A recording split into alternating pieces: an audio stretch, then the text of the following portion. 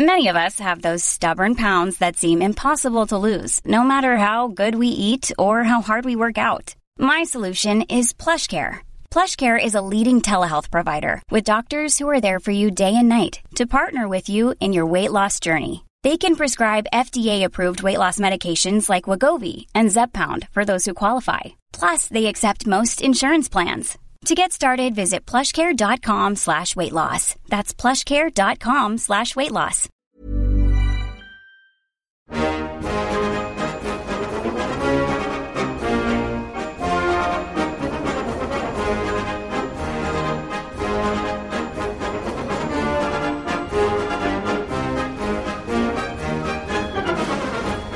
Welcome back to the Rugby League Digest. I'm Michael Adams, here with another one of our off-season case studies. I had a really fun chat with Rugby League journalist and all-round media creative Stephen Russo. You'll be hearing that in just a moment. Before we get there, it's that time of year again, the Tom Brock Lecture, the 22nd annual Tom Brock Lecture, this year featuring Joe Gorman, author of the award-winning book Heartland.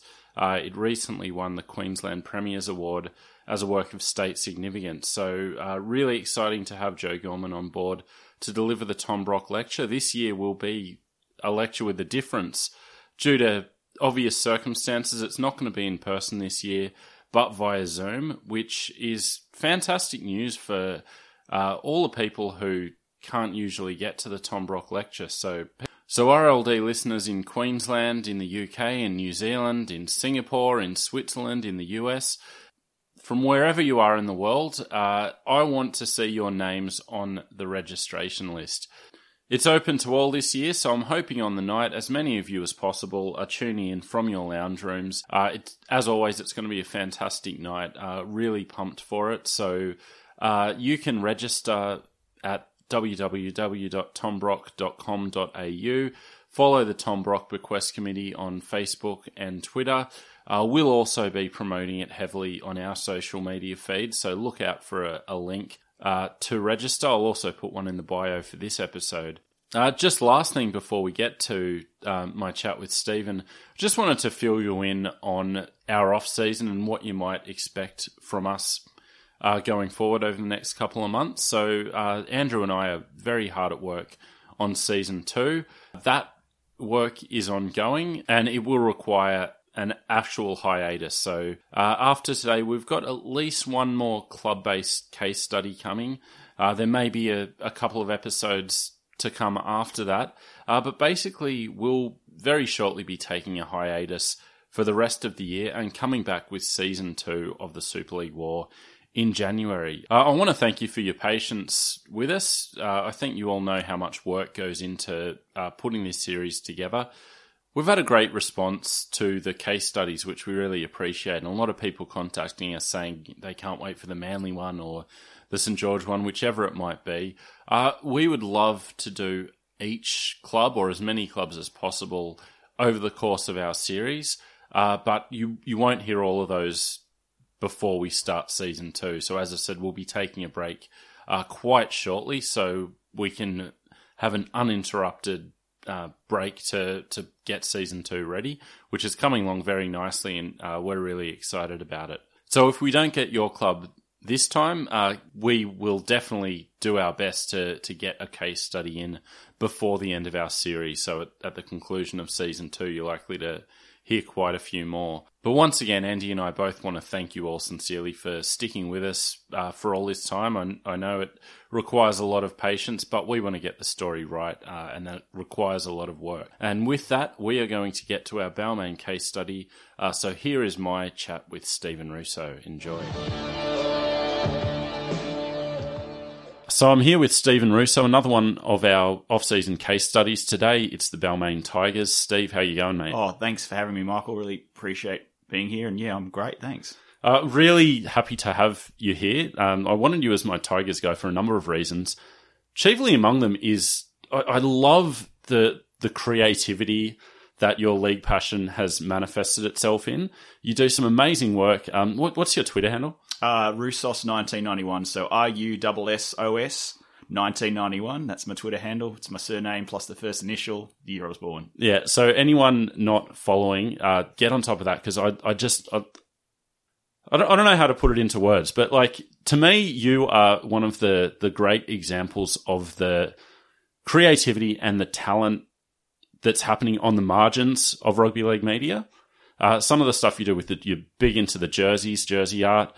You've got your news items that you're doing at the moment, which are great. You had a few like where you were doing like Twitter before there was Twitter. Yeah. Can you just kind of talk a bit about what you do and what your passion is in terms of rugby league? Oh, yeah, well, I guess I was trained as a journalist, and when I first came out of uni, I was a rugby league journalist at Rugby League Week for 2 seasons. But I moved overseas, and I was living in England, and because I was on a visa and not a permanent resident, I didn't really have a lot of choices in terms of my jobs. So I took a few marketing jobs that didn't have anything necessarily to do with sport. So while I was doing that to kind of feed my passion for rugby league, I started creating. I had a blog which is still operational. It's called The Wraparound, as in rap as WRAP, as in the old kind of move that they used to, old set play.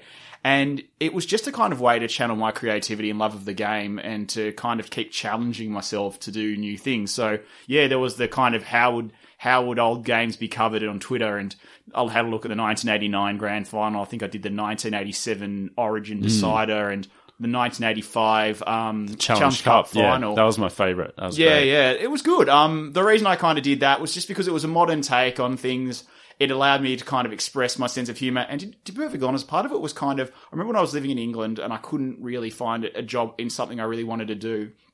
Employers, or not employers, like career advisors were telling me, you need to show what kind of value add you can bring to companies. And I kind of thought, well, I want to create content for sporting teams and organisations. So if I can kind of do that and kind of show them a bit wacky, a bit kind of crazy, have some kind of weird ideas, that was the kind of thinking behind that, yeah. It's I put you in, when I say like rugby league media on the margins, I think about some other, Twitter accounts, other projects. Jack Cronin with the jerseys, I love his work. I'd humbly offer ourselves in this group. The thing to me that really emphasises the point is the fact that we have to call Rugby League Project something that's happening on the margins. They've never had any support from the NRL. It's such an incredible resource for all of us, and it just started because there was a need for it, and it wasn't being fulfilled via official channels. And when I think about that, what I think about what you do and various others, it just re-emphasises for me how poorly served we've been from traditional media over the last couple of years. I think there's a degree of truth in that, but I think it's getting better. Yeah. It's probably not as good as it needs to be, but it's getting better. I think the NRL is starting to do a pretty good job. They've started recently streaming a few old games via their social media channels. Fox has done a bit of that, and I think it's certainly there. And I think, for example, The Fan, if I'm going to give a plug to The Fan, which I was recently on actually, they do a really good job of acknowledging the game's history. So I think people in mainstream media are starting to realise that the appetite is there, and I'm really glad for that, because this game, I think part of the reason I love rugby league is because of its rich and frankly sometimes quite bizarre history. So I'm glad that people are starting to acknowledge it and take the game's history a little more seriously. Yeah, it definitely has improved. Like the documentaries the NRL is putting up on NRL.com have been great this year. You mentioned The Fan. It's just, it feels like the NRL and Fox, they're sitting on this treasure trove that we just, get drip fed to us. And I'd love to see like more of the serious historical content, the more kind of wacky stuff or humorous stuff. I think there's so much scope there. So I'm really glad that there's people like you who are filling in the gaps, and highly entertaining and highly evocative stuff you're doing with all the the videos and everything else. It's really great. Well, thanks. I really appreciate that. That's kind of what I go for. So just a bit about your background. Because I've followed you on Twitter for a while and seen the stuff you put out, especially about the Tigers. That's why I've got you here as my Tigers guy. Yeah. But I have made this a dual case study, Tigers and retro as a concept as it relates to rugby league. So I was astounded when I learned that you were born in 1991. Yeah. Yeah, it's a bit of a weird one. I think it's basically because I'm a massive nerd, honestly. To give you a bit of context, and I think you need a bit of context to understand why I'm kind of like why I am. So the reason I go for the Tigers is because, well, one, I'm from Sydney, And I grew up in Russell Lea, which is a small suburb wedged between Drummoyne and Five Dock in Sydney's inner west. So naturally, I was going to be a Tigers supporter. But at the same time, I didn't actually really have a choice. My mother's father, I should say, was born in Rozelle, so he was naturally a Tigers supporter. And while my dad's father and mother, they were Italian immigrants, my father was born in Annandale and grew up in the kind of Balmain area. He went to Balmain High School, so it was natural that he would become a Tigers supporter as well. So having grown up in that area and had both sides of my families both being Balmain supporters, I had no real choice. I had to support the club. And it's really funny. When I was a little kid, I really wasn't into footy at all. I was into trains and cartoons mainly as a little kid. And it wasn't until I was about probably 12, 13 that I really started to get into rugby league. And the interesting thing was at that point, the West Tigers were just awful. They were a really, really bad team. Like, they were mediocre, actually. They weren't bottom of the barrel, but they weren't great either. And I kind of became fascinated by this Balmain side that came so close in the 1980s. Basically because they were good. It was good. And I liked the idea that they came from a suburb that was basically 2 suburbs over from me. I liked the fact that this team was an elite competition and it represented an area so close to where I grew up. So that's how kind of this retro footy obsession kind of started, because I was really interested in like the Balmain Tigers from about 1983 through to 1990. So that leads me to the question of Super League, and you missed it when it was happening.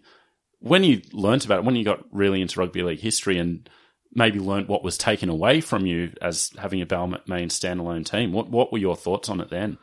Look, Super League's a really hard concept of me to kind of...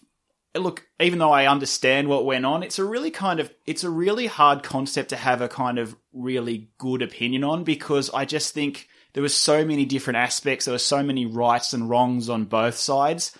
I mean, a lot of people turn around and go to me, oh, like, how can you support the NRL when it essentially, the formation of the NRL basically led to the club you love being kind of obliterated? And I go, well, it's just the way it is. I don't know how to articulate this properly, to be perfectly honest, but yeah, I don't blame Super League for Balmain Tigers' demise. I think in some respects, as much as I hate to admit it, it was kind of natural selection. It was not an area that was going to thrive. Its league's club wasn't in a great position back then.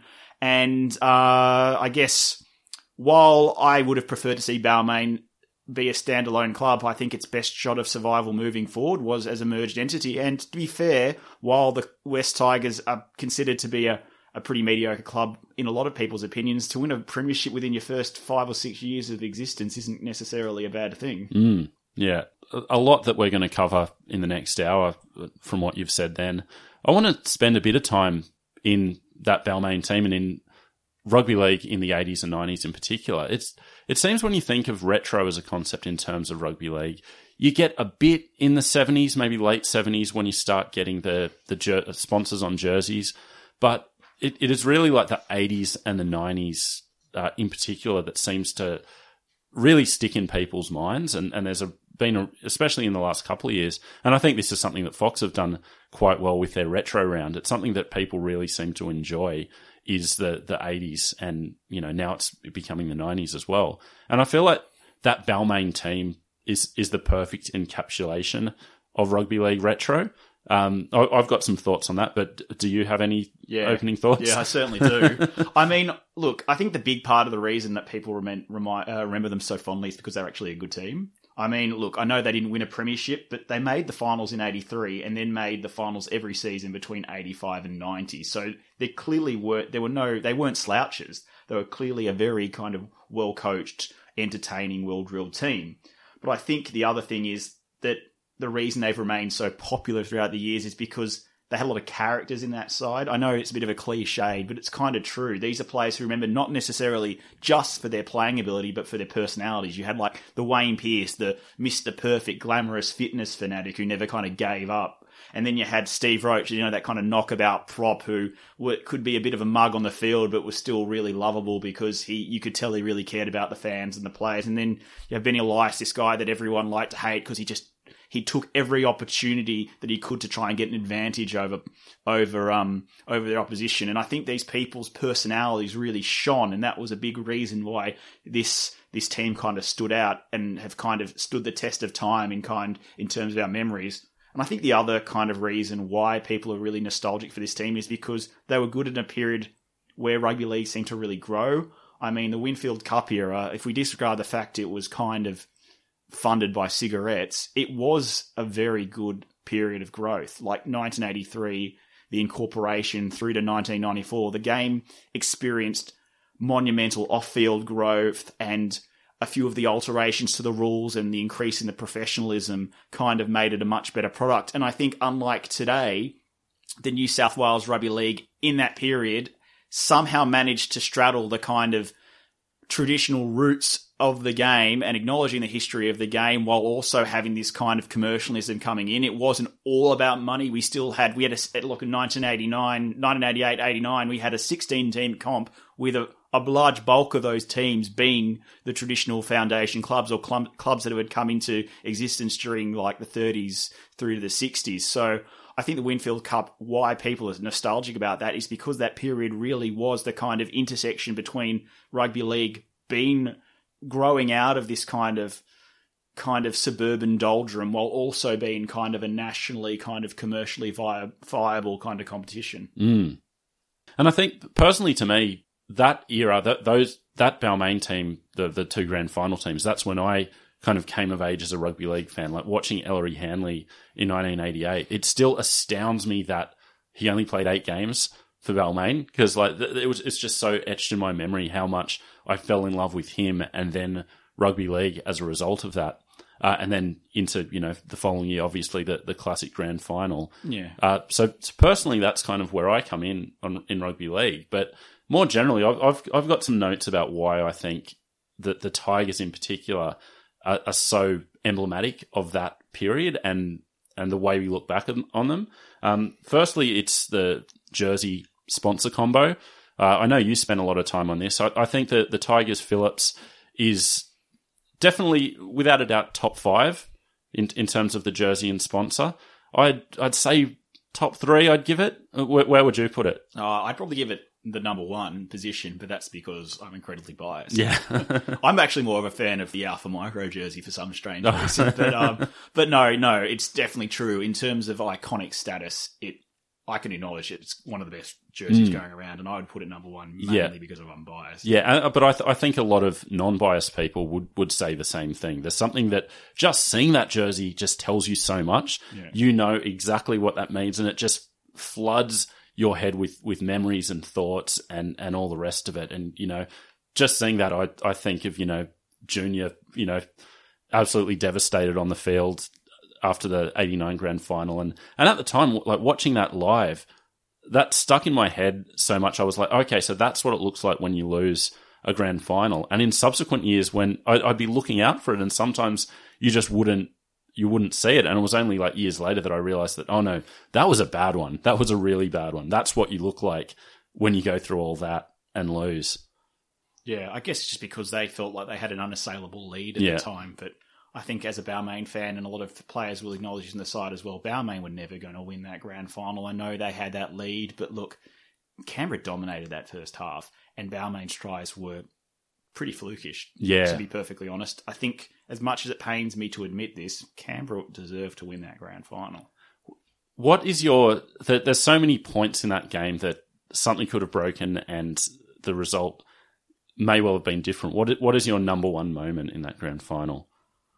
I know this is going to sound horrible, and I don't want to sound disrespectful to NRL or ARLC Commissioner Wayne Pearce, but he really shouldn't have dropped that ball. I mean, Michael Neal getting ankle taps. That's the one for me. I know. And Benny Elias, that's just bad luck.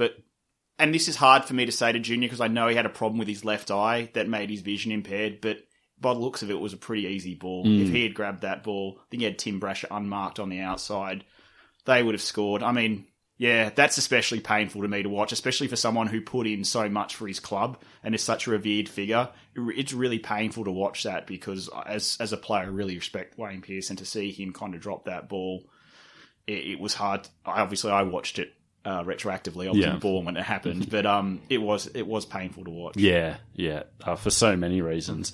Wayne Pearce is another thing I had down on my retro list. The head tape. I think Ciro and the shoulder pads, like those two things kind of really stand out as well. the hair in general. Like, I think this Balmain team is one of the great hair teams of all time, which I think goes a long way to giving them that status. You've got the Kevin Hardwick and Kerry Helmsley. Mick Neal, I think, the best shade of red in rugby league history.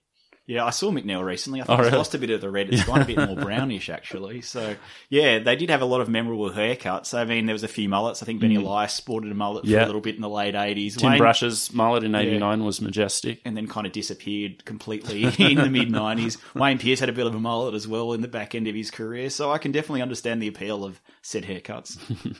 But that brings me to the thing that really stands out in my mind about that team is how much they've become just the stand-in for everything to do with Balmain and, since they've merged West as well. Like, any controversy involving the West Tigers for the last 20 years, who do we go to? The same 5 players from that team to get their thoughts. And it's like nothing else that happened in Balmain's history or West history matters. Like, just those 2 years so overpowers the public memory of Balmain. That's an interesting thing. And I actually do feel a bit sorry for Western Suburbs' side of the merger. Go, why are we constantly going to Balmain legends? And I actually think that's a very legitimate kind of concern. But I think the only reason why that happens is because they were such memorable personalities.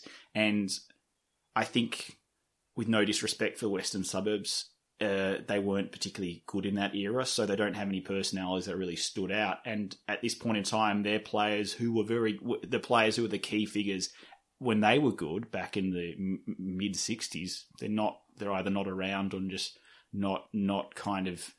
They're not, because of their age, then they're kind of shying away from the media, and rightly so. That's just because of their age. So I think that's part of the reason as well. But I 100% agree with a lot of. I don't want to get into kind of factional arguments between the two kind of groups in the West Tigers fan group, but it's true. I do actually feel for Western Suburbs and go, well, it is pretty silly that they keep going to Balmain legends for opinions on West Tigers. Although that might change moving forward, because the West Tigers are now 20 years old. So with Benji Marshall retiring, you might start see people going to Benji or Scott Prince or Robbie Farah moving forward. I think you're right. I think it's already starting to happen to some extent. The example that I see that's quite comparable is the St. George in the 80s and 90s. It seemed that it would always go back to the 11 in a row era, and it would always be those talking heads talking about what was wrong with St. George. And you can see with the players in subsequent generations, I think there was a real chip on their shoulder about having to live with that history. Whereas now, 20 years on from the merger, 20 years, that era receding 20 years further into the past, that's kind of definitely gone away. I think it also has to do with a lot of those players from the Balmain era, and probably from that St. George era. They were a lot more outgoing because they weren't necessarily media-trained players who weren't told watch what you say during their kind of career. They don't mind sharing their opinions post retirement because they're just not conditioned like that. It would be interesting to see whether media-trained players moving forward will be as outspoken as their kind of predecessors. That's really interesting, actually. Like, it seems now we still have the archetypes. There's the no-nonsense prop who, just says outrageous things on the air. But that's a really interesting point. You wonder how that's going to play out. They're getting media trained in a different way, but I don't know. Do you need that just raw, unfiltered rugby league mind to? It's hard to really say, to be perfectly honest. I think it comes down to personal preference. Like, if to use my example, I'm someone who is generally quite honest, but I like to think things through before I say them, because look, nobody really wants to, whether intentionally or not, get to provoke people that they respect or people who have a position of power. And I can definitely understand that kind of position that current day players have. It's a very difficult conundrum. So let's move on to Balmain, moving through the 90s. And that was, the last era of glory for Balmain as a standalone club. Era of glory where they didn't ultimately win anything. They make their last semi-finals in 1990.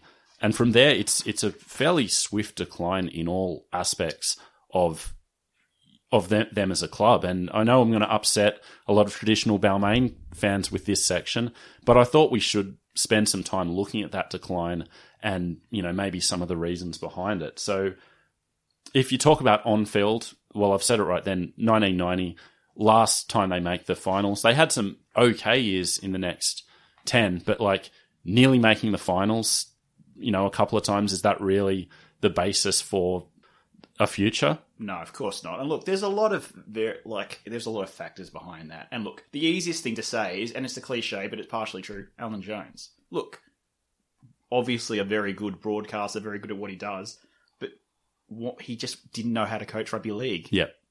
He had no idea what he was doing. And look, it's pretty obvious. Every player who kind of played under him with the ground in rugby league said he'd constantly come up with the same tap move. We had all these defensive structures organised, and he would go run for space, not the face. And he goes, that just didn't work in rugby league. Rugby league at that point was a very disoriented, very defence-orientated game, and his philosophy and lack of knowledge of the game just didn't fit. But to his credit, and I don't say this lightly, to his credit, at least he wasn't paid for his time. And a lot of people from that time actually said he did a lot for the club from a sponsorship perspective. But yeah, I think the reason they went down, a big key reason, is because he just wasn't a rugby league coach. The other thing is they just didn't have the cattle. Yeah. Look, that last 1990 team, you had the likes, you had Wayne Pearce retire, you had Bruce Maguire, who was a very good back rower, moved to Canterbury. And look, you still had probably Benny Elias, Paul Sirinen, and Tim Brasher as the three kind of linchpins in that team. And while they were good, it's just that Balmain just weren't having the same quality coming through, whether it was through their junior ranks or whether it was through their recruitment. And once again, we're looking at, and that comes down to the off-field kind of thing as well. Balmain, obviously, especially after Star City, wasn't getting a lot of cash coming through because, from what I can gather, their poker machine revenue wasn't as big. And while we had a salary cap, you obviously have situations that still happens now. Players will want to go to clubs that have really good facilities. I mean, to put in perspective, Balmain in 1992 had an operating budget of $2 million. Compare that to the 1992 Premiers Brisbane, whose operating budget was $6 million, I think. So Balmain were behind the eight ball in that regard. So I think there are a lot of kind of factors. I think it would be really, really easy and really kind of cheap to just go Alan Jones. But while he did play a part, that wasn't the key reason either. That wasn't the sole reason, I should say. I think Alan Jones is a very good example. And I actually can forgive them for making that hire because he was untested at that point in rugby league. He was only, 6 years off the Rugby Union Grand Slam. He had obvious runs on the board as a coach. I don't think anyone really thought it was going to work out. But the other thing was the off-field stuff. That was a big part of the signing, the fact that he could maybe bring in some sponsors, hopefully get some big-name signings. I can understand them taking a punt when he was untested as a coach.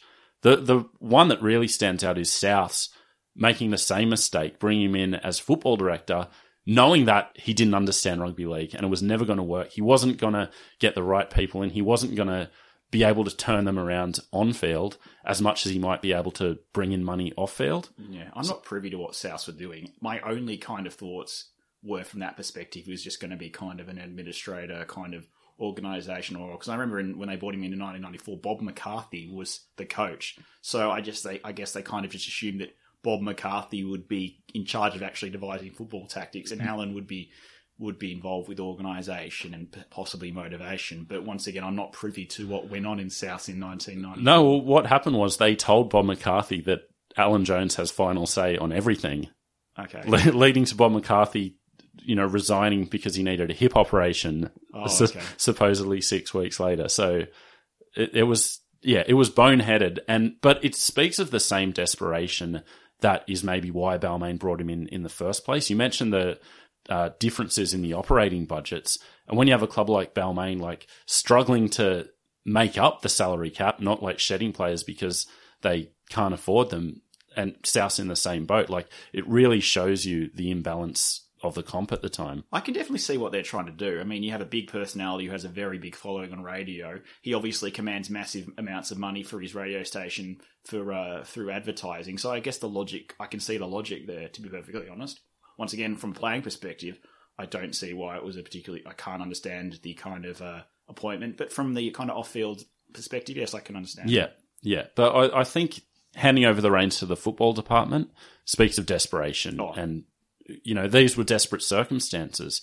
When you look at Balmain's administration at the time as well, it's clear that it's out of step with where the game was going. You had Keith Barnes, who, by all reports, a true gentleman, one of the greats of the game and a club legend at Balmain. But as Andrew would say, he was like, the kind of blazer, brill-creamed official type. And, maybe the last of his kind, really. Rugby league was going in a different direction, and I don't think he was going to be the man who was going to be able to get Balmain going in the right way. Yeah, I'm not sure, but I suspect that is part of the reason why I think Balmain ultimately affiliated itself with the ARL over Super League, was because it kind of had that kind of core kind of loyalist, traditionalist kind of faction kind of running it. And look, that was their decision to make.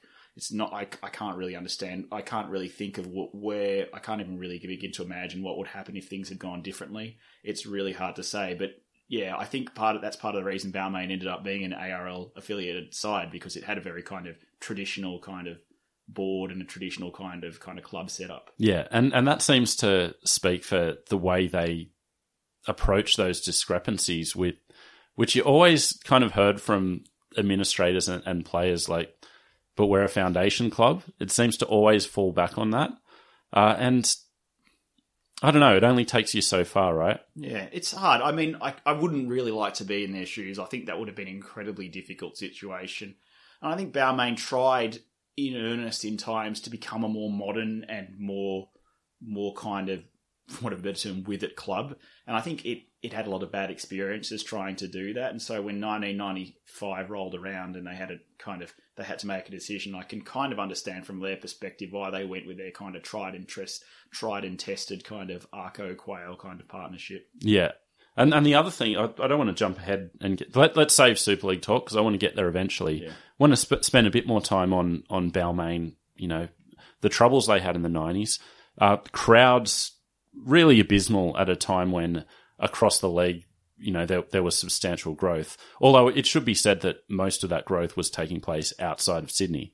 But, from just under 10,000 in 1990, falling to under 7,000 in 93, under 6,000 in 1996, before an inexplicable rise in 97 and 98, where they averaged over 10,000 both years.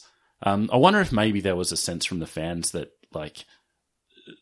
it's at our door now. We've got to do something to stop this. I don't know. I suspect that 97 was a bit of an anomaly. I want to kind of, and I'm not suggesting for a second Balmain did this intentionally, but have you heard of the new Coke effect, where in the mid-1980s, Coca-Cola released a new formula and it was called New Coke. Yeah. I think it was 1985, and it was critically panned. Everyone said it tasted awful. So they re-released Coke. They re-released the original format and called it Coke Classic. Well, in 1995, 1996, Balmain were playing at a Parramatta Stadium as the Sydney Tigers, which everybody hated universally. And then when they finally moved back to Leichhardt in 1997, people were like, oh, we're back at Leichhardt. Oh my God, this is great. We're back at our traditional home. And then they coming back flooding in drones. I think it's just basically because people were like, oh my God, now they're back at Leichhardt after this dismal experience. I want to go back and feel that kind of elation I felt back when I was back at Leichhardt. I think, and I'm not suggesting this is intentional at all. I think they unintentionally caused a spike in their crowds by going back to their traditional home. Yeah, that's a really good point. I didn't think of that, but you're probably right on the money there. Let's stay on the Sydney Tigers experiment, which I don't know if Balmain thought it was going to be enough. You had people like John Quayle saying that, Balmain are taking this bold step, but I don't think John Quayle would have thought that it was enough. And wildly unpopular move, regardless. I think theoretically it made sense. I mean, there's no hiding from the fact that even in 1994, Leichhardt was a pain to get in and out of, and it was quite dilapidated in some regards. I mean, I don't care about the facilities of Leichhardt. I love it. I think it's the best place to watch football, and I would never trade it for anything in the world. But from a kind of conventional perspective, I can understand it's quite antiquated. The facilities aren't great. And even in 1994, it was pretty apparent that it wasn't a great place for a neutral to watch football. I know for a fact they hired a consultancy firm, and this consultancy firm actually told them they should move to Parramatta on the basis of a survey which said that the majority of Balmain fans actually lived closer to Parramatta. But I think the club was actually pretty keen to either move to Melbourne or the Central Coast at that point to secure their long-term future. And from what I can gather reading a few books and a few articles, this consultancy firm said to them, no, Parramatta's the go. So they go, okay, we'll go to Parramatta. Because, they did make moves in 94 playing that were scheduled for 3 games in Melbourne, ended up canning the third one. But so you think that was a real, genuine consideration? I think I wouldn't do any research. I think it's in Tiger Burning Bright by Ray Chesterton. He actually says there's a bit where he goes, Balmain was strongly trying to establish links with Melbourne and the Central Coast, and this consultancy firm that they had kind of engaged said to them, no, most of your supporters live out Parramatta way. It's a better move to move there. Do you want me to go on with this topic? Yeah. To be perfectly honest, I can't tell you why the move to Parramatta didn't work out. I mean, the evidence is clear to see. It didn't work. I can only just kind of speculate. And I think part of the reason is rugby league's a bit of an anomaly in the sense that it's a sport that thrives on nostalgia, and consequently, it's one of the only sports that seems to do better when it's played in rustic venues. Yeah. I mean, I understand this whole idea of a game needs to be played in better, bigger venues and centralised venues to grow. And I think that makes perfect sense. But rugby league seems to be like a glitch in the matrix. And I think it has to do with the tribalism associated with the game and the fact it used to be based on suburban rivalries. So I wonder if it would have had a better chance if they kept Balmain and just sold it as, we're very proud of our heritage and our area, but we need to be in a modern stadium, and, sold the Parramatta aspect of it that way without changing the name. It's hard to say. I do think the idea of moving a club 20 kilometres away from their home base to a club in the same stadium as a club that they had a bit of rivalry with at the time is pretty ludicrous. Yeah. I know my old man hated it. He went to basically every Leichhardt game between like 1973 and 1994. And then as soon as they moved to Parramatta, I think he told me between 1995 and 1996, he went to 2 games at Parramatta Stadium. Yeah. So, look, it's really hard because obviously I wasn't aware of what was going on. So I'm purely basically speculating based on stuff I've spoken about with my father and based on my understanding of like the game. But it's really hard for me to pinpoint what went wrong in that regard. Well, I think it speaks of a club that was looking for what its identity should be. You mentioned the potential moves and the consultancy, all the rest of it. And I think another really good example of that is in the jerseys over the course of the 90s. So I thought, as the jersey guy, we might break down the Tigers in the 90s. Sure. So fairly static for the first few years, staying with that classic, the Phillips look. I think it was 93 they switched to MLC. No, so I think if we're going to start from 1989, 1989, 88 was the same jersey. Yep. 1990, they basically just put a white trim around the Phillips, and the letters became thinner. 1991, they added midway through the season the Today FM sleeve patches. 92, they added TV. Phillips TV, yeah. And that was basically the same jersey in 93. 94 was the first year of MLC, and actually changed their apparel sponsor as well. In 1984, since 1984, they'd been with Canterbury of New Zealand, but in 94 they changed to. I don't know whether it's M Sport or Sport M. I've seen it both ways, so I've never been quite sure. I think it's actually Sport M. Yeah. I know Paul Sirinen used to work for them. Oh, really? Yeah, because I remember one of his old like star profiles, and it says like sales consultant at Sport M. But in 94, they still retained the classic look. And 95 was the year that drastic jersey design. Can you break down the 95 jersey for me? Oh, it's an absolute monstrosity. A lot of people like it. Really? Like the hipster value of it. I hate it. Yeah. I think it's disgusting. It's horrible. What was with the purple stripe? You know what's really funny, though? They actually debuted that style of jersey in 1994 at the Sevens. All right. When they were still Balmain. I don't know whether it had the purple stripe. There's a slight variation, but they actually gave it a trial run at the Sevens. Because, clubs used to experiment jerseys. But I don't know what the thought process behind it was. Like, just that weird mix of black and this massive part of white. And it just made no sense. I don't know what they're trying to achieve with it. because it's not like it was a modern look. If anything, it was like harking back to a bygone era, but like doing a terrible job of it. I don't even know what they were trying to do, honestly. If I could find a marketing, or I'd love if someone on Twitter who was in the know could tell me, because I'd love to get an understanding of it. Personally, I hate it. Yeah. And I'm really sorry to say that because I don't like bagging my club, but God, that was a hideous jersey. Just at least the purple stripe. We need to know why. What was the thought? I don't know. Maybe it was to give it a feeling of regalism. Yeah. And then, is that a word? It is now. We'll go with it. And 96, much the same style. Although every photo I've found from 96, there doesn't seem to be a major sponsor. No sponsor. So for the whole year. Yeah, and they actually changed the logo slightly. So in 1995, you look at their jersey, still says Balmain Tigers on the club patch, even though they were branded the Sydney Tigers and playing out of Parramatta Stadium. But in 96, they changed the logo. It was the same logo, but it actually said Sydney Tigers Balmain 1908. All right. Okay, that was another thing. I was looking at the 95 jerseys and kept on seeing Balmain Tigers, but with an ARL logo, and I'm like, what is going on? It's really interesting because you know how Canterbury and Eastern Suburbs both rebranded in 95 as well. Canterbury became Sydney Bulldogs, played out of Parramatta. East became Sydney City Roosters. They both had their original logos. So in 95, Canterbury's jerseys, the year they won the premiership as the Sydney Bulldogs, their jerseys still say Canterbury Bankstown Bulldogs, and Sydney City Roosters, their jerseys said Eastern Suburbs, even though they were rebranded the Sydney City Roosters. Yeah, and they still had the classic Roosters logo? Yeah, but they changed it to like the running Harbour Bridge Rooster in 96. I used to work at a pub in the Eastern Suburbs, and a guy who was a regular there showed me his tattoo. He had a Roosters tattoo, and he went with that Harbour Bridge, like anthropomorphized rooster. I'm like, what are you doing? You've got like a great classic logo that would look great as a tattoo. What? Anyway, that was... I call it the logos with attitude era. You saw the Steelers change to that like weird... Sledge. He had a name, 98. Poor Sledge. He only got 1 year in the top grade. No. You know, the Sharks changing to a series of terrible variations on their classic look. Yeah, they've all did it. It all happened around... It was basically immediately after the Super League era because, like, maybe it had something to do with the fact that the ARL trademarked...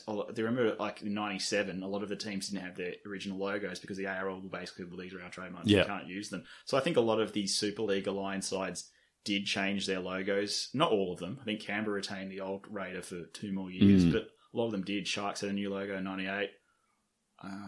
No, maybe not. But there were a few. Sharks definitely one that did change their logo. I think the chess piece Broncos logo must have come in around that point. No, it came in in 2000. 2000. Let's go back to the jerseys.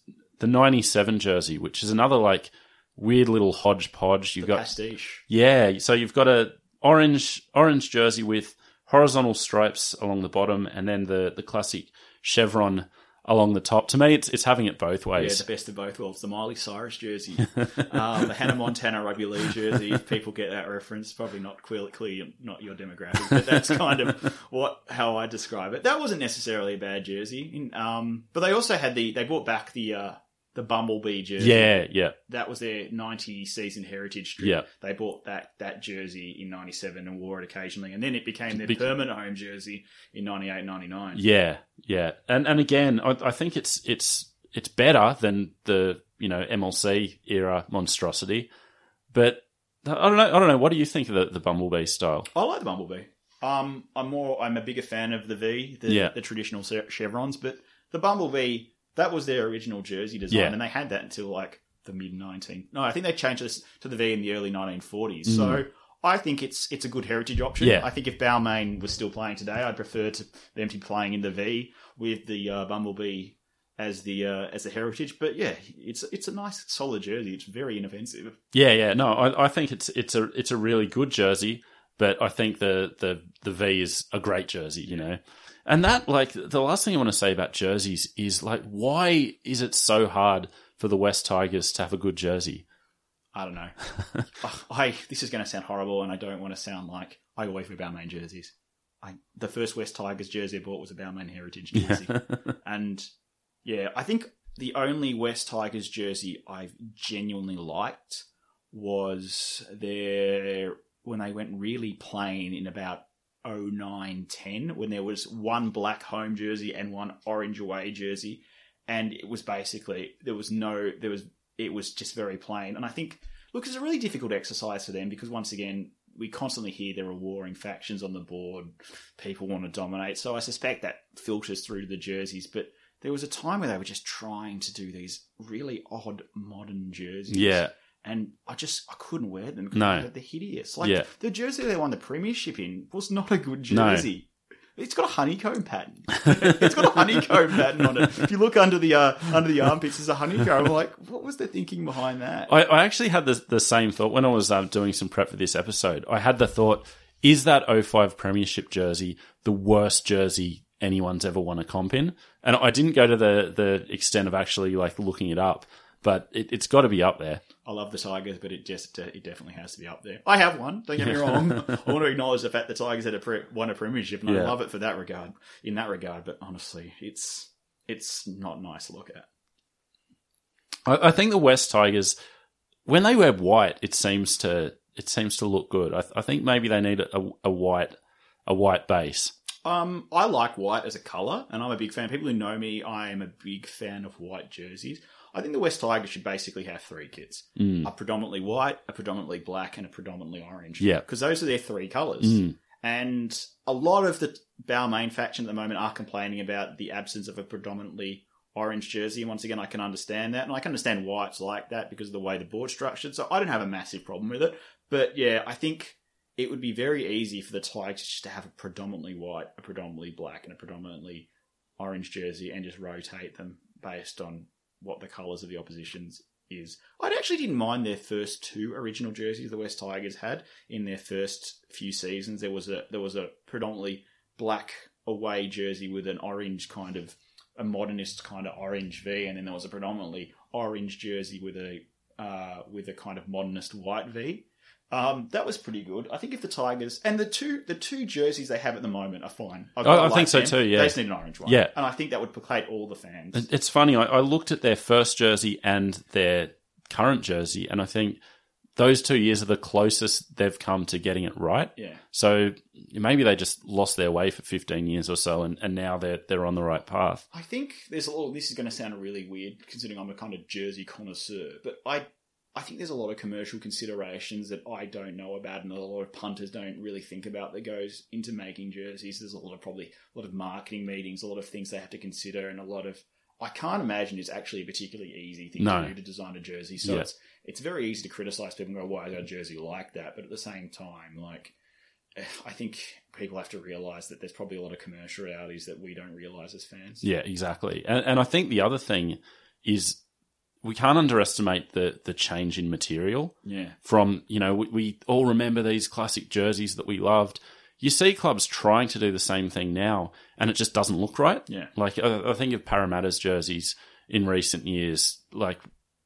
They have the same classic, the thin stripes and everything, but something about the shiny jerseys, it just looks a bit off. I think the other thing is you have to consider what the sponsors want as well, your major sponsor, because I think that Parramatta jersey, personally, I think it's great, but it's let down by the big white box. I think it's A-Land. Yeah. But once again, A-Land puts a lot of money into this organisation. They need to have some kind of input into how their logo looks. And if they think it looks better that their logo stands out in a white box, I think they have that right as the sponsor of the club, considering how much money they've put into. Yeah, exactly. Yeah. So I think a lot of factors go into that. I hate the fact that the St. George V is cut by the St. George Bank logo, but, I'm not going to complain about it. To be fair, Penfolds cut it before. Right. St. George Bank did as well. Yeah. Just staying on that, I remember a couple of years ago, St. George announced a sponsor late. Yeah. I think it was Bingo Bins or something. Yeah. And it was the tiniest, it was like a circle about, 5 centimetres by 5 centimetres that was going to sit just at the sternum level, in between the V. And fans were outraged because they'd already bought their official jersey for the year. And in the past, I know they used to do this, I think in Italy, in the past, clubs or sports stores would go, we acknowledge that this is something, here's a transfer. A sew-on patch. What's basically what they do on the players' jerseys when they get the new sponsor? They just basically put a plastic transfer or a vinyl transfer and just slap it on the sleeve. Yeah. I guess I don't know the commercial realities, but that's always a solution for fans. Who just need a Bingo Bins logo on their jersey. I knew we were going to get bogged down in the jersey section, Apologies, listeners. so we'll try to ease out of it as smoothly as possible. The other thing about Balmain in the 90s is we've touched on it a bit, but the shrinking geography, declining junior base, something that a lot of clubs in Sydney were dealing with. That can you see an argument for them staying as a standalone entity based on all of those factors? This is a really hard thing to say because it's really people go, oh, no one in the inner west likes rugby league, mate. I grew up in that area. The West Tigers were easily the most loved and most supported team in that area. So I think the crowd support and the fan support is there. There is an appetite among, for want of a better term, inner west yuppies to watch rugby league. There is. But yeah, they didn't have I personally wouldn't want my kids playing rugby league because of the dangers associated with it. So the junior numbers is a serious concern. So I personally don't think Balmain could have gone alone in the future. Maybe if they took the money from Super League, that $4 million that was on offer when Super League kind of came to them and said, oh, do you want to join?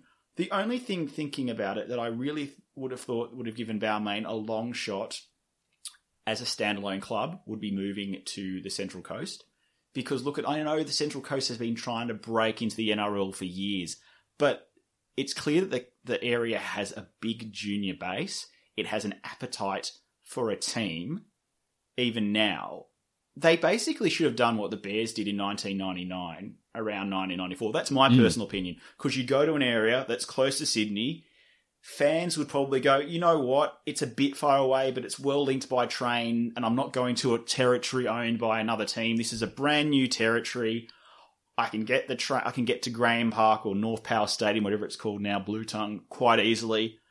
And they'd have a massive junior base, and you have the cream of the crop still playing in the Balmain Junior District, combining with the cream of the crop and some of the moderately good players coming out of the Central Coast. I think if Balmain had made the move to the Central Coast, either as Balmain or Central Coast Tigers and kept their identity with the same jerseys, and once again I'm speculating, I think that would have been much better for Balmain's long-term viability. But that's just a personal opinion. Yeah. I have nothing to back that up. And another interesting hypothetical is, so there were talks in 93, 94, not just with Balmain. There were already talks then of a team potentially relocating to the Central Coast. Super League hits. There's the loyalty agreements, which we've discussed in our show. I think a lot of Sydney clubs use those loyalty agreements as this beacon they were going to cling to at all costs. And it's like, okay, we have our future secured for 5 years. We don't need to think about it now. You wonder if Super League didn't come along, if someone like a Balmain who could see the way things were changing in Sydney maybe might have gone like, this is an opportunity for us. I really don't know. But I know that's specifically why Balmain didn't really want to go with Super League initially, because I think from what I can gather reading between the lines, the club felt indebted to the ARL like South did for giving them a 5-year loyalty agreement and saying you'll survive no matter what happens. And it's really interesting. I don't know, because I think everything, if we discuss hypotheticals in Super League, or if certain points change in the Super League or certain sliding doors moments didn't occur, I think we're just speculating, and it's really hard for me to give any kind of informed opinion about that. So I'm quite hesitant to kind of give any kind of opinion outside of, I really think Balmain should have moved to the Central Coast. Yeah. I think that probably, looking back on it, what I now know, I think that would have been the best thing for the club moving forward. But yeah, I think you're right, given how much outrage moving 20 kilometres down the road and calling yourself Sydney Tigers caused. Maybe Central Coast could have been, the same thing.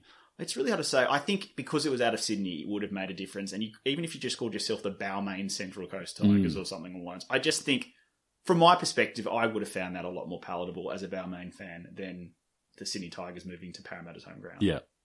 And just on Super League, one thing that stands out to me about the Balmain experience in Super League is how poorly Ciro was treated by the ARL. Yeah, I read that. I actually went back and had a look at Ciro Tales from Tiger Town. Big shout out to Dan Lane, who penned that with Ciro.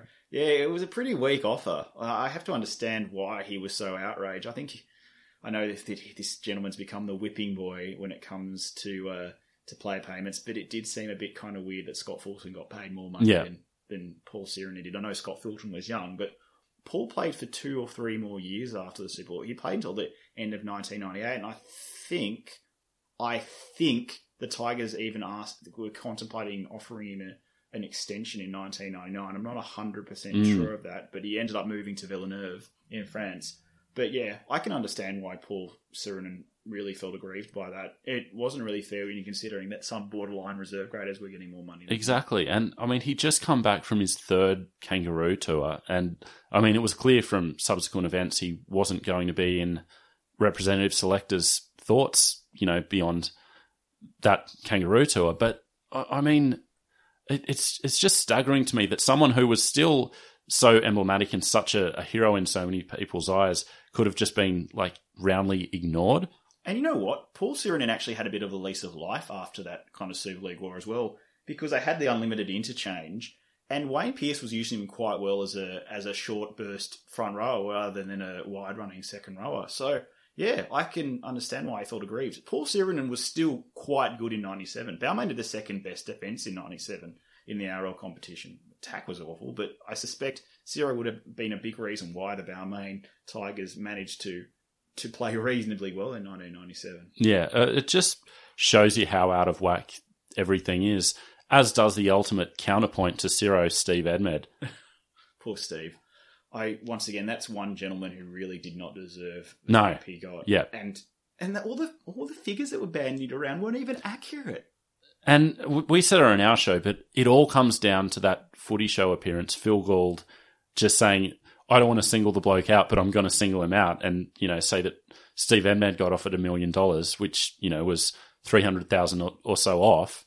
And to this day, now that is the first line in Steve Edmed's rugby league obituary. That's so unfortunate. Steve Edmed is a very good person. I used to referee in the Balmain Junior District, and he used to coach a lot of the teams, and he's a really well-respected guy, and it's really disappointing to see how that kind of came out and how he was kind of, for want of a better term, ridiculed in the aftermath of the Super League War. He didn't deserve that at all. No, it sucks. Yeah, and it's just awful. And look, if you and I are in the same position, we do the same thing. Yeah, and that's the worst thing. Everybody understands that, yet he's still used as a punchline. Yeah, it's ridiculous. I actually am quite irritated by that, to be perfectly honest. I think it's just not fair at all. Yeah. He did what anybody with a family would do in that situation. An opportunity to secure my future. Yeah. I'd jump at that. And he was not the only one at all. You could have named 20 other blokes, 50 other blokes who got overpaid. Yeah. And yet, to this day. So that's something I do hang on Phil Gould's shoulders, that one. Yeah. But so Balmain, for the most part, were ignored by Super League in that early stage. You mentioned Super League then coming to them later, at a point where Super League needed their 10th franchise. What do you think would have been the likely future for them if they had gone to Super League? They probably would have survived a little longer, I suspect. It was a pretty big cash injection, $4 million. It was double. It was double what we assume their operating budget to be in 1992. So, it's hard to say. I do think there would be some advantageous kind of circumstances in that regard, because if things had continued the same way, Norse and Parramatta would have both gone to the ARL, which meant Balmain would have had basically been the inner city franchise, incorporating a bit up towards the Central Coast and a bit more west of their traditional territory. But then again, what would have happened if it followed the same kind of tune and the NRL was formed and Balmain basically then had to go back and surrender all those territories?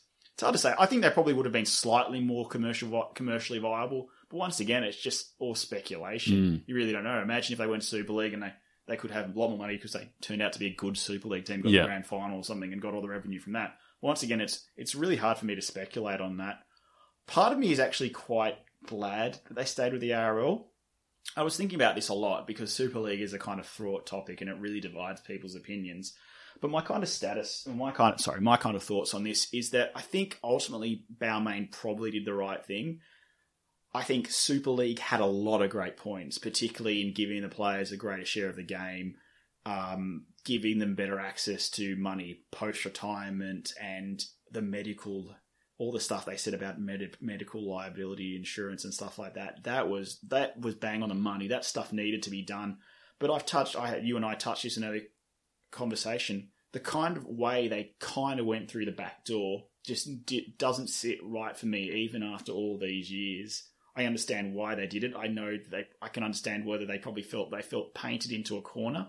But for me, it just seemed quite duplicitous, and I think part of me is proud that Balmain kind of stuck to its morals, whether those morals were misguided or not. From my perspective, I am proud that Balmain stayed with the ARL because, once again, while there were a lot of good points to what Super League's vision or Star League's vision, I just found the kind of whole sneaking behind people's backs and these plans had been in motion since 1994, and then springing this offensive on April 1st, 1995, kind of left a bit of a sour taste in my mouth. Yeah, clearly with a lot of other people too. And yeah, I mean, at what point do you kind of go, look, the situation with the ARL isn't great, but why don't we try to work for the greater good rather than just try and create something?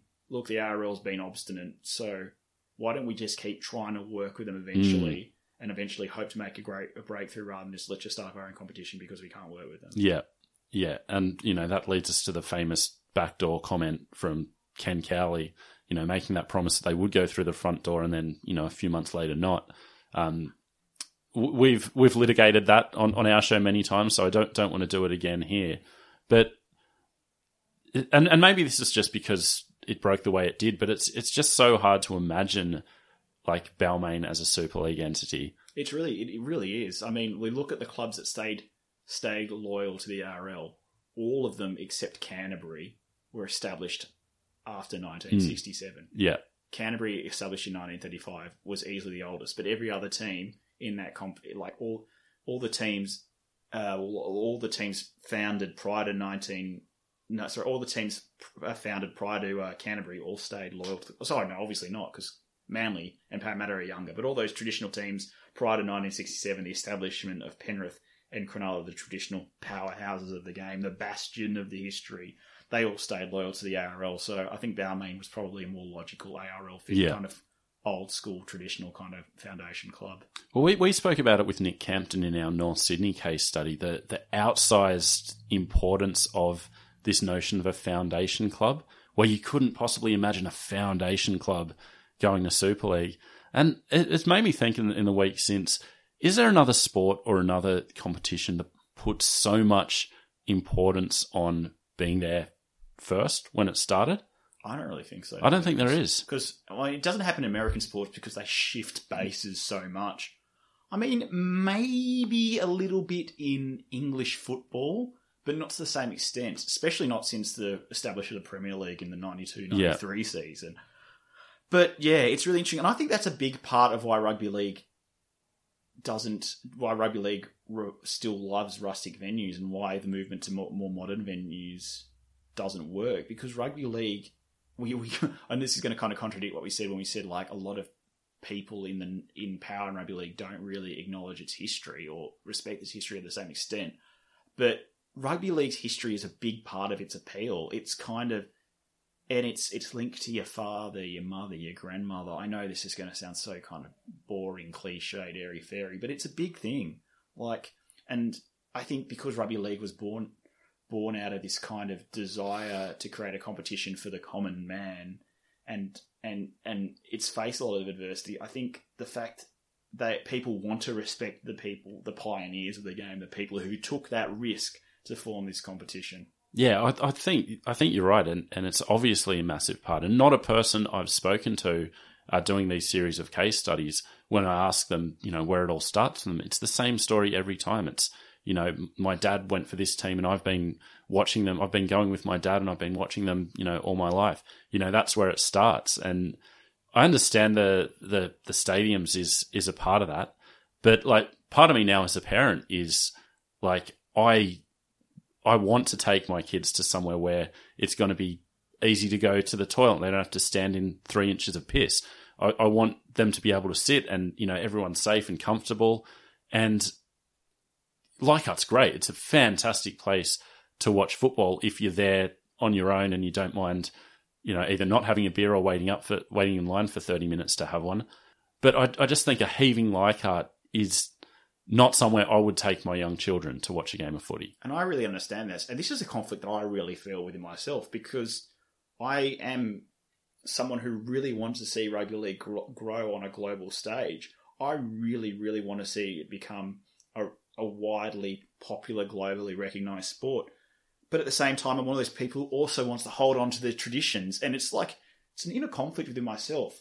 But part of me, of course, goes, well, I can't see the game growing without, at least, I can't see the game growing without us holding on to these traditions, but I can't also see the game growing without us going towards these shiny new complexes. So it's a really hard kind of situation. I feel, from my perspective, I'm painted into a corner because I don't know what the next best direction is for rugby league. Yeah. And I think that's a big problem for the game moving forward, but I can't really see a solution, because I would not want to see every game go to Bankwest Stadium. I do not want to see every game go to ANZ Stadium. I don't want to see... I think the best solution for rugby league going forward, and I think some clubs do this, if you think you're going to get a massive game for a derby match, move it to a modern stadium. But if it's going to be a crowd or a game where you're with an out of Sydney club, or you're a Brisbane club, or, well, not Brisbane, they always play at Suncorp Stadium, but this is a very Sydney-centric view. Yeah. But if you're a Sydney club and you're playing the Cowboys and you're not expecting a big crowd, play it at Leichhardt. Play it at Brookvale. Play it at, even Belmore. Yeah. Play it there. Play it at Cogra. But look, the best example is Parramatta v Balmain, Parramatta v the West Tigers should never be played at Leichhardt. No. Because the Eels fans are going to come. That should be at Bankwest. That is a game is going to draw a big crowd. But like Balmain why do I keep saying this? West Tigers v the Cowboys, Leichhardt or Campbelltown, for sure. Yeah. Because their fans, a vast majority of their fans aren't going to travel from Townsville to go and watch them play an away game in a rusty stadium. Yeah, I think there's a lot of sense there. I mean, I would like to see, say 4 Bankwests across Sydney. I think you could turn Cogra into the Bankwest of the South, and, and as you said, kind of use those traditional grounds more sparingly, but not lose touch with the history. But like, one thing I think of is, I know you're a big Jets guy as well. You go to Henson Park to watch the Jets, and it's everything you want from the experience of watching rugby league. Yeah. And I wonder if there's a way to market that more broadly and have every club or every area have its own version of that. Yeah, it's really hard. And I think this is a big problem in rugby league. It's a sport, its traditional roots are obviously, in some regards, of a detriment to it. But at the same time, it's also one of its biggest appeals. And this is the $6 million question for rugby league as a code. How does it manage to successfully grow and straddle these two kind of identities? Because, I really don't know. And this is stuff that I know it sounds so irrelevant because we're talking about sport, but this is stuff that I actually think about a lot. And it kind of causes me a little bit of inner conflict in a way. It's so hard. It's so hard. When we were before we started with the Super League War and we were doing our week-to-week show, Andy and I would come up with so many theories, and they've got to do this, they've got to go here, they've got to get out of here. And you come in with all this bluster, and then whatever you do is like disaffecting somebody. Yeah. And it's, how do you strike the balance? I don't know. It's so tough. I think the big thing about it, and a lot of internationalists say this, and I'm inclined to agree with them, the 3 things we should be focused on to grow the game: international footy. And we don't need to have NRL stars playing in it. We just need some fine quality athletes from emerging nations playing good competitive games. Women's footy, because it's not as structured, and not only does it obviously open up the game to a much needed demographic, but it's a little less structured, and it can actually be sometimes a bit more interesting to watch than NRL, because they're not robots. They're trying chip kicks on the third tackle. And the other thing is nines. I know Steve Mascord's a big fan of a nine circuit, and I think Paul Broughton, who used to work at the NSWRL, is trying to get an international nine circuit as well. I think those are the things we need to grow, because we don't need to present to them the best of the best to grow them as emerging nations. We just need to present to them the kind of best features of the game. And that's where I really want to see the kind of game grow. And people will go, you're naive. Yeah, probably. But I really just want to see the game grow. I think it is, as a product, the perfect combination of brute force, speed, and athleticism. And I think that if people on a global scale gave it a go, they'd go, well, this is a great product. I want to watch more of it. Yeah, great words and a lot to think about there. Let's just finish by bringing it all back home. And just, I want to get your thoughts on, now 20 years of the West Tigers. Like, what do you think of this as a concept? How do you think the merger's worked and what's the future? Mate, this is a Pandora's box. Whoever offered counter to one. I think the merger, look, on a very base level, the merger clearly worked. It won a premiership. And with the West, we won it before Saints did, before St. George Illawarra Dragons, sorry, Steelers fans. We won it before they did. So in that regard, it's worked really well. Yes, it's had a lot of problems with two warring factions. It's had a lot of problems with Balmain having to surrender a part of their share in it. But I think at a really kind of base level, it works. I think the rational fans have a respect for each other on both sides of the merger. I think the rational fans understand the club needs to be a united entity to move forward. And I think if it can just get its act together a little more, become a little more professional, have a little bit better facilities to attract a bit more star power, I think it can be quite successful. I think, look, people say, oh, it's a mediocre club, it does nothing, it's only made 3 final series. Penrith took 17 years, 18 years to make their first final series. Like, as far as rugby league teams go, they're hardly the bottom of the barrel. Yeah. I guess for me, the big question is it the West Tigers yet? It just seems these factions are so hard to overcome, like both in terms of the internal warring between them and also in public consciousness. I think this kind of perception will eventually go away through the fact that we are now, most kids who are coming into rugby league now, most people in their 20s or in their early to mid-20s would have never watched Balmain or Western Suburbs play. So you now have a generation of fans who are starting to become people who spend their discretionary income on going to football, who are really invested in football. This generation are now going to be the ones who influence the kind of dialogue surrounding the game. So I think as these people who've never seen Balmain or Western Suburbs play come of age, we'll have a lot more kind of there'll be a lot more of a united front, a lot more. And we touched on this whole kind of thing of people constantly leading on Balmain legends to get opinions, and I think that will now change because we have the likes of Robbie Farah, potentially Benji Marshall, Scott Prince. These guys aren't playing anymore. They don't have a stake in the game anymore. They can now come up and say, oh, I'm a West Tigers legend. I'm entitled to say this kind of stuff. And I think as these people become more prominent, as time kind of progresses and we move away from Balmain and Western Suburbs, West Tigers will become an entity.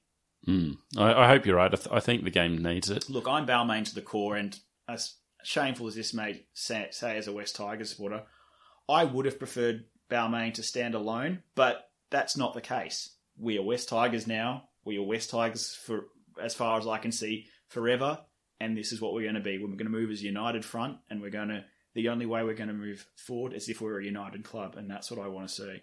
Oh, well, we should be a united club that acknowledges our history, but not let our history overshadow who we are. That's a nice way of putting it, and I think a nice way to end it. This has been a really interesting chat, Stephen. We got sidetracked quite a number of times, but I had a lot of fun going through it also. Thank you. It was really good, and thank you very much for having me, and I apologise, viewers, for the listeners for the sidetrack.